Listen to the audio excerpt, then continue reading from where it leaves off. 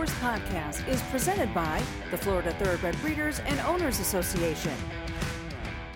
Welcome to the Florida Horse Podcast, brought to you by the Florida Thoroughbred Breeders and Owners Association, here in the Kaplan Media Studios in the horse capital of the world.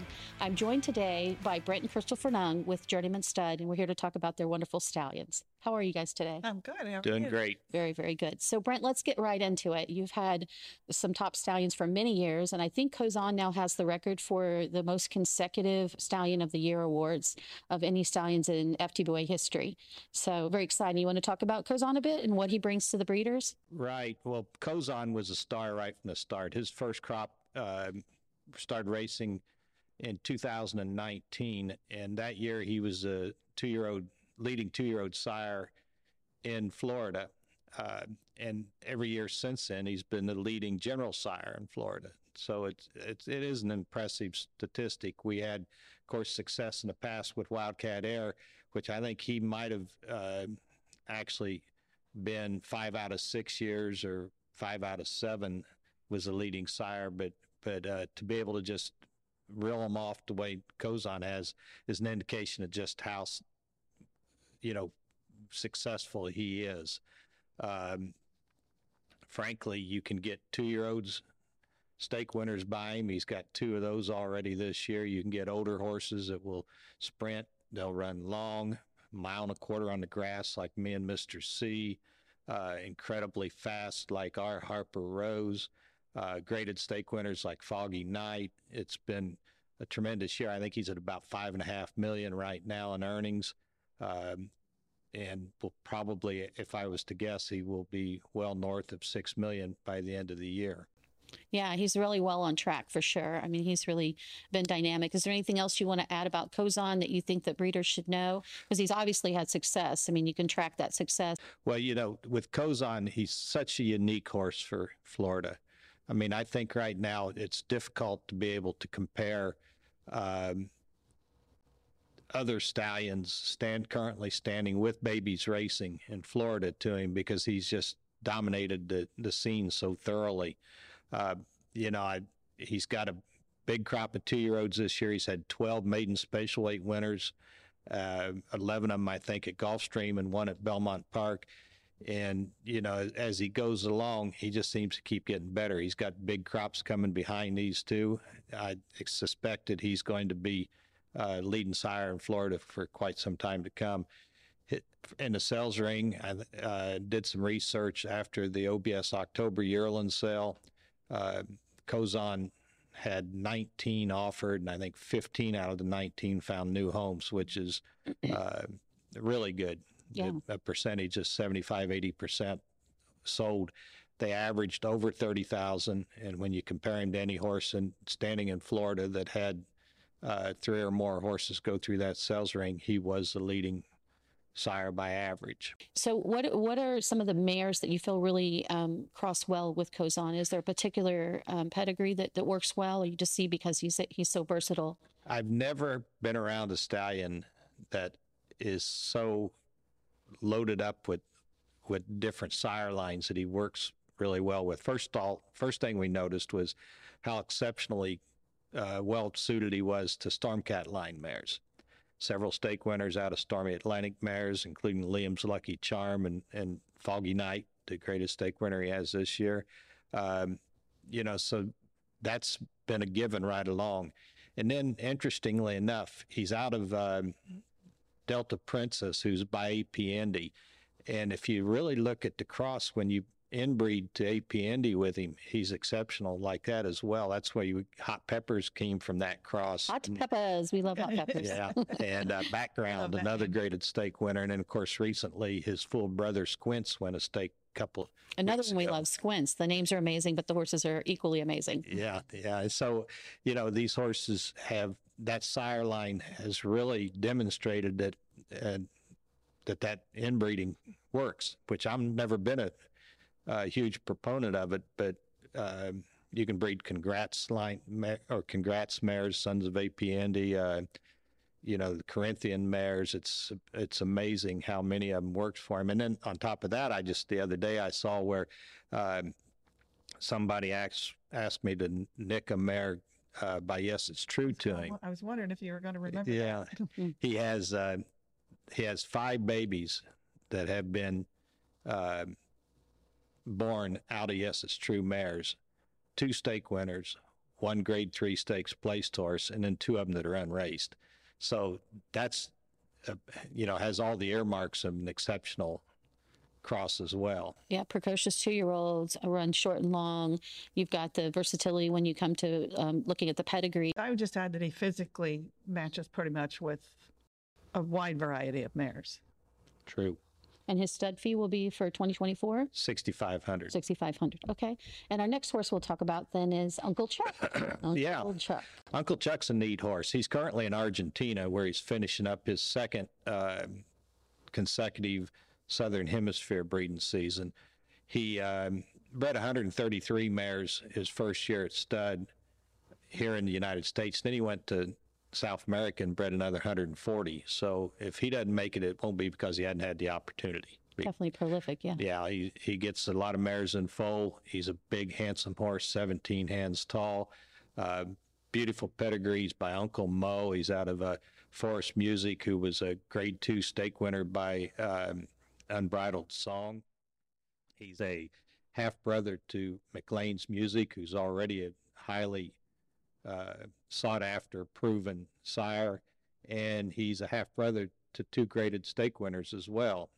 Besides that, you can just talk all the pedigrees you want, but if they can't run, I'm not sure that makes any difference. Well, this horse could really run. Yeah. He broke his maiden by 7 lengths first time out as a 3-year-old, running 1 mile and a 16th. He came back 3 weeks later and won the Los Alamitos Derby by 5 lengths over 1,000 words, and just missed a track record belonged to Shared Belief by a 1/5 of a second.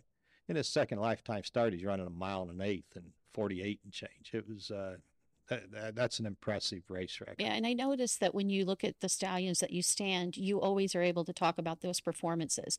And sometimes it might not have been a grade 1 company, but definitely a performance that stands out, or like that, a tick off the track record, and facing the horses that they face. So I think that goes into your decision making of finding good stallions that you can bring here to stand in Florida, but they have a performance record to support where you think they're going to go with that season.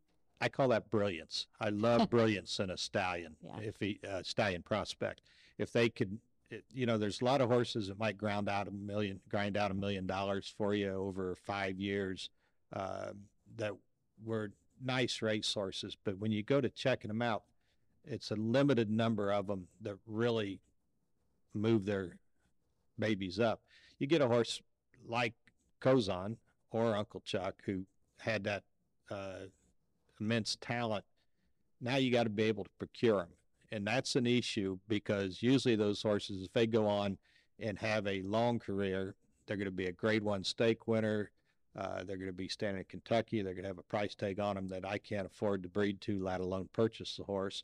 So we're always on the lookout for a horse that was precocious, showed that they had an extraordinary amount of talent, and then they got to have enough pedigree to make it work as well. Yeah. And when you put that combination together, you got a legitimate shot of having a sire.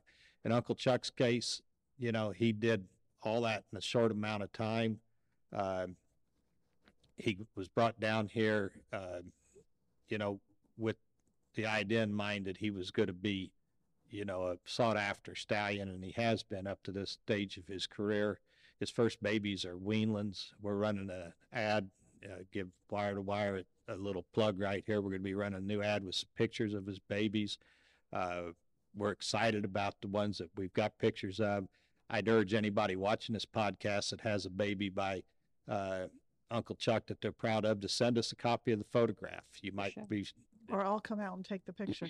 Yeah, No. yeah, because it's the word of mouth on him is huge. People are talking about how nice the babies are. Yeah, and I don't think people realize that word of mouth, because as soon as you start seeing foals on the ground, people do talk about those foals, and the word on the street, if you will, is that Uncle Chuck is throwing some nice ones out there. And so to see some of them in the upcoming ad, and then also, like you said, maybe some folks post some of those out, you can see some of the get that he's going to have, and then maybe look to book him for the next year. Yeah, he's an exciting horse. He's got a big future in front of him. I wouldn't be surprised if he doesn't go off and do exactly the same thing that Kozan did, just dominate the competition. Yeah, that's great. So we've got 4 out there. Who do we want to talk about next? St. Patrick's St. Day. Patrick's Day, okay. Yeah, his first crop are 2-year-olds. He's leading first crop sire in Florida. He's had a couple stake horses now. He had Jive, who was third in the Dr. Fager Stakes. He recently had a huge maiden special weight winner at Gulfstream, a filly by the name of Fiona's Magic, which was She's bred one to by watch. our partners on both these stallions. And I'd be amiss if I didn't expand on this a little bit. St. Patrick's Day and Kozan, on both stallions' case, we were able to do the kind of job we've done with them because of our relationship with Stonehenge Farm. The late Gil Campbell was a big supporter of ours, and we were was able to breed some really nice horses together with him, breeding the Kozan. And now they get this filly Fiona's Magic that's by St. Patrick's Day, and Mrs. Campbell's very excited about her. yeah, they're Maryland. yeah. I can imagine. I know that they've been great partners for many, many years, and they've been really, bastions in the industry where they have really showcased what it is to put your efforts behind a horse, stand a stallion, work with people that are great with standing stallions, and then have some of the success with these champions that come along with that. Right, and Fiona's Magic is an indication of what they're going in the future. She's making her second career start. She was hooked a field of open fillies, like the couple into Mischiefs, City of Light, an Omaha Beach. It was quite a pedigree line. She dominated, win by 7. She ran 3/4 of a mile in 10 and 2. It was impressive. I mean, I thought immediately, you put them into another league when you see them perform like that. You say you have high hopes, but now it's like I have some really, really big aspirations for that horse. Yeah, that horse it checked a lot of boxes right there in that one start. Yeah, for sure. So St. Patrick's Day, you want to talk a little bit about St. Patrick's Day pedigree, and then Sure. also what else? It's an easy one to talk about. He's a full brother to American Pharaohs, so there's not very many full brothers to Triple Crown winners out there. And besides American Pharaoh, there's was it Chasing Yesterday, a Grade 1 winner as well. St. Patrick's Day, Bob Baffert told me he was cut out to be a really, really good horse. He got injured in his second start when he broke his maiden at Del Mar, beat Instilled Regard in that race. But he missed the rest of his 2-year-old season, which would have been the time of the year that he would have developed into a Kentucky quality stallion, I believe. Coolmore owned him at that point. They gave a legitimate amount of money for him as a baby when he was a weanling, privately, I believe.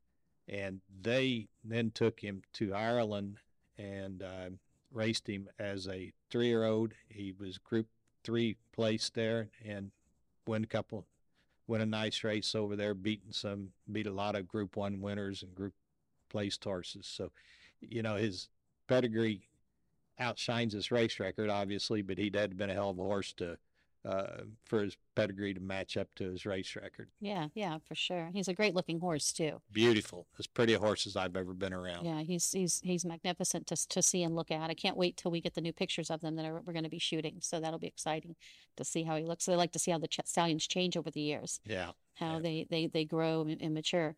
So anything else you want to add about St. Patrick's Day? Like I said, his first crop are 2-year-olds. I think they're going to get better as they get older.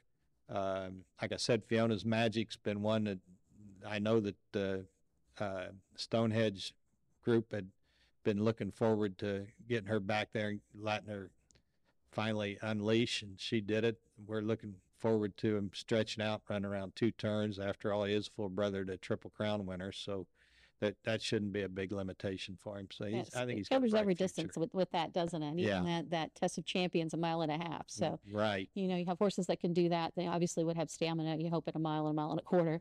So it's really exciting. I think coming off of her amazing performance. So we've got one more stallion to talk about, and then anything else you want to add? Do you want to mention the stud fee for Uncle Chuck that we covered and St. Patrick's Day? Of course, that's a little detail we missed.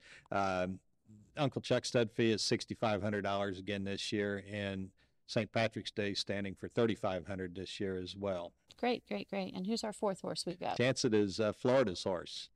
Mm-hmm. I mean, he came down there, he dominated 2 out of the 3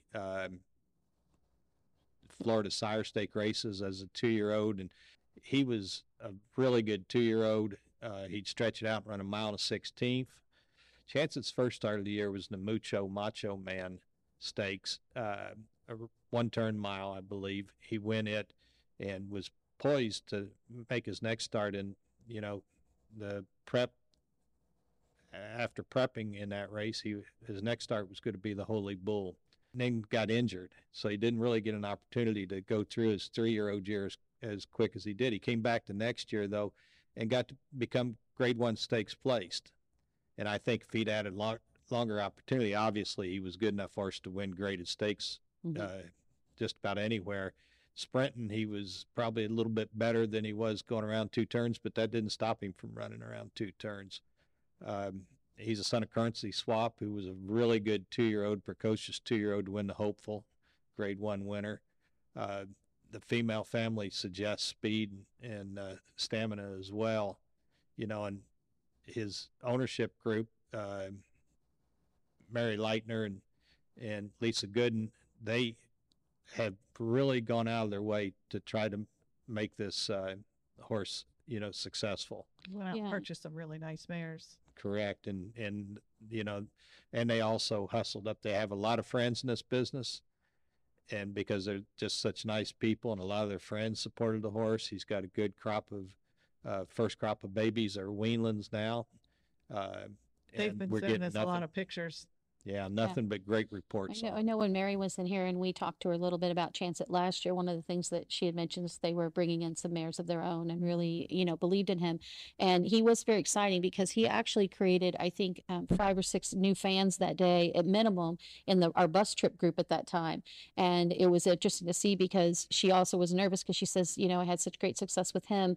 You know, that's awesome, but sometimes that doesn't happen again. And so she was worried about the next horse that she had with the group, but she's had great success with the horses, and Chance It is one that, you know, people dream of winning the sire stakes. So to have an owners group that many of them were new to the business, to have Chance It be that winner for them is really exciting. And then to almost sweep it, and then to be at Stud now here right here in Ocala, where they can go and see the horse and know what he's doing at Stud is really exciting for that owner group.